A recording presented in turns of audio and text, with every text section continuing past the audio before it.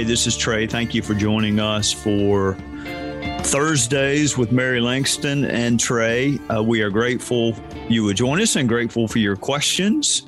It's a great sports week. So far, I'm in a good mood. National championship games, Masters, college baseball is going on, spring practice for football, none of which I don't think Mary Langston cares about, but it's her podcast, so we'll find out. Hey, Trey, how are you? I'm doing great. I hope you are. Yes, sir. I'm glad there's good news. How about the South Carolina Gamecocks? Yeah, I could not watch it because of my nerves, and I had to tell my family and friends, do not text me updates. I kept I will look at the score, and so I knew that South Carolina was up, but my nerves just won't take it anymore. So I wait till the game's over, and then I go back and watch it if I like the way it turned out. And I like the way it turned out. Aaliyah Boston gets a ton of credit, as she deserves, because she's, the player of the year. Mm-hmm. But South Carolina point guard Destiny Henderson had the best game of her career, probably, which is great because she's a senior. So I'm just so happy for Coach Staley and all of them. And congratulations to UConn. They've been the dominant force in women's basketball, really, ever since I started watching. It used to be Tennessee versus UConn, and Stanford's always good, NC State and Louisville, and I'm leaving out other teams. But well, what Dawn's built's been amazing. So, very, very, very happy. And I'll enjoy this for about 6 hours and then start following recruiting to make sure we can get back there next year. Well, that sounds like a plan. We have a lot of questions today, and it's a variety again. Are you ready to get started? I think so. When I hear variety, I get nervous because if it's not like related to British crime dramas or sports, I probably don't know the answer, but we'll find out. We do have some sports. I hope everyone's had a great week so far. And thank you for having me, Trey. Our first question is from Richard from the great state of South Carolina. He writes, are you familiar with the book A Knock at Midnight by Brittany Barnett? Do you consider Miss Barnett to be a credible critic of the justice system? I am not familiar with the book or the author. It's impossible for me to judge credibility. And of course, that word, you can become credible in your own, personal narrative. Obviously, we all know what our own life journey has been like, and we draw conclusions from that. I'm actually on a task force right now that is looking at long prison sentences and whether or not they do what we want them to do. And so you can imagine the perspective that I went into that with, because I've been in the courtroom where lots and lots and lots of long sentences were passed out. And I have my own thoughts on what the purpose of those long sentences would be. But I'm also open to, somebody giving me their own perspective. You just can't, it's hard to make policy based on individual perspectives and narratives and anecdotes. You have to play the bigger numbers. So it's a long way of saying I do not know the author. I'm not familiar with the book. I'm happy to look at it. And I'm never afraid to hear other people's perspectives, because if you have the facts on your side and you're a little bit persuasive, you ought to carry the day no matter what arguments are on the other side. So look, our justice system, flaws and all, is about the best thing we have going for us. And I'll just give you one little, I started to say quick story, but it's too late to give a quick story because we're about an hour into this answer. I was working with a Democrat senator when I was in the House, and there were some other House members and other folks involved. And we were looking at what you call mandatory minimum prison sentences, and whether or not there is a disparity along the lines of wealth or race. And so it's a commonly held belief that the federal prisons are full of people serving what we call mandatory minimum prison sentences for drug offenses. Even I probably anecdotally would have thought that was true just based on my own prosecutions. And then when you look at the numbers, you see that that is not necessarily true. And even if you got rid of mandatory minimum prison sentences, and a mandatory minimum just means the judge has to give at least this, cannot go below this, except in some rare circumstances. When you even eliminate mandatory minimum prison sentences, it doesn't have a huge impact on the prison population. So what I hope this author does, and I'm happy to look into it, and what we all should do is kind of compare what we think to be the case with what the evidence shows. And so when we hear things, and we do hear a lot of these little comments, particularly by politicians, that the system is this or the system is that. Okay, let's see what the evidence has to say. So, if you love the justice system, you ought to love evidence, and you shouldn't be afraid of it. And you ought to, kind of reach your conclusions based on what it is. So, not familiar with the author, not familiar with the book, happy to become familiar with both. And anyone that is interested in making our justice system more worthy of respect and more respected, I think it's the best one in the world, but I'm certainly open to people convincing me there's a better way. Well, thank you, Trey, and thank you, Richard, for your question. Our next question is from Pam, and her question is sports related. She writes, just wondering if Trey watched the UConn women's basketball game against North Carolina. You missed a great game regardless of your opinion, she says. I think it was North Carolina State. And yes, I did watch it. UConn versus NC State. And it was as good a basketball game as I have ever watched. It went into double overtime. And I think what the questioner is referring to about whether or not I have changed my opinion was I have always had a very complicated relationship with a guy that doesn't even know I'm alive, the coach at UConn, Gino Auriemma. My dad tells me I mispronounced his last name, so I wanted to make sure I pronounce it correctly, and I hope I have. Coach Gino, in his post-game interview, began to win me over a little bit. I think I'm getting weak in my old age, because what he said was true. It was a shame that either team had to lose. They both played games worthy of advancing in the tournament. So did I watch the game? Yes.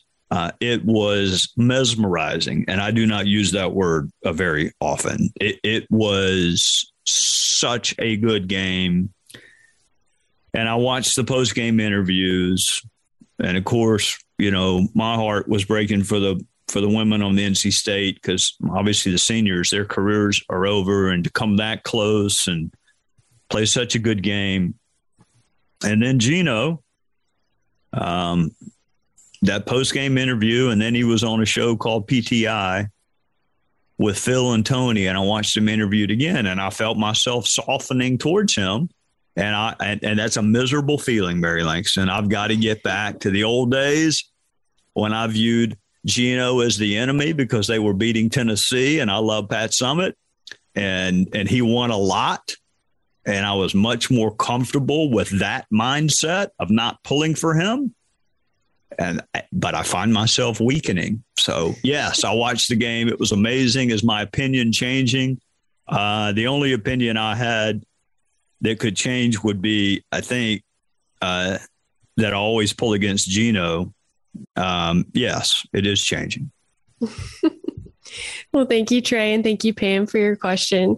Our next question is from Gina in North Carolina. She writes, why did McCarthy not talk with Madison privately and attempt to address these issues? I am assuming that is the recent story about a podcast appearance that Congressman Cawthorn had that made the news. And my understanding, I have not talked to Kevin about this. My understanding, however, is that they did talk privately. And having been there for 8 years, Madison Cawthorn is not the first member of Congress to say something that became newsworthy on a podcast or during an interview or even on a hidden microphone. And my experience in the past has been the leaders do call you in and they have a private conversation, but nothing ever remains private in Washington. If you, you go to Kevin's office and there are reporters camped outside. So they know who comes and they know who goes and they know how long you were in there. And then they're going to ask you when you walk out. I've walked out of his office many, many, many times. The same with the two speakers and the whip. And they want to know, what you talked about. And you may not tell them. And it would not surprise me at all if neither Leader McCarthy nor Congressman Cawthorn said a word about their private conversation.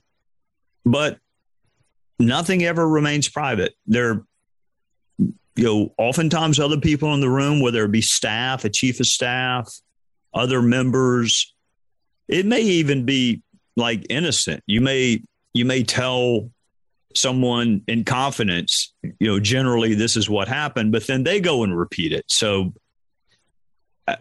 that conversation was private. There was no media in that conversation.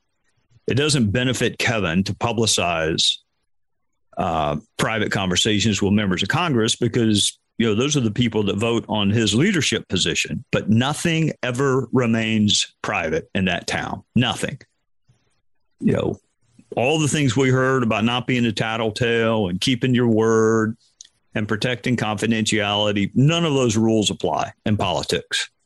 And if it benefits you or hurts some perceived enemy, you leak it. And my guess is that's what happened. Well, thank you, Trey. And thank you, Gina, for your question. We'll answer more of your questions when we come back. Our last question is from Courtney in Florida. She writes, how do senators determine their vote for Supreme Court? Constituents, opinion? It seems like they just do party lines now.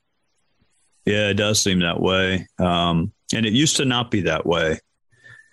I think Scalia was 98 or 99 to nothing. And, for a lot of people, he was the most orthodox conservative on the court when he served on the court. Ruth Bader Ginsburg was in the 90s. Stephen Breyer was in the 90s I think, or maybe the 80s in terms of the votes that he received. Elena Kagan and Sonia Sotomayor were in the 60s.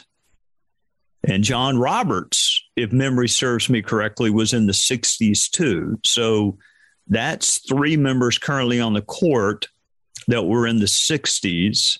Now, what changed? What happened?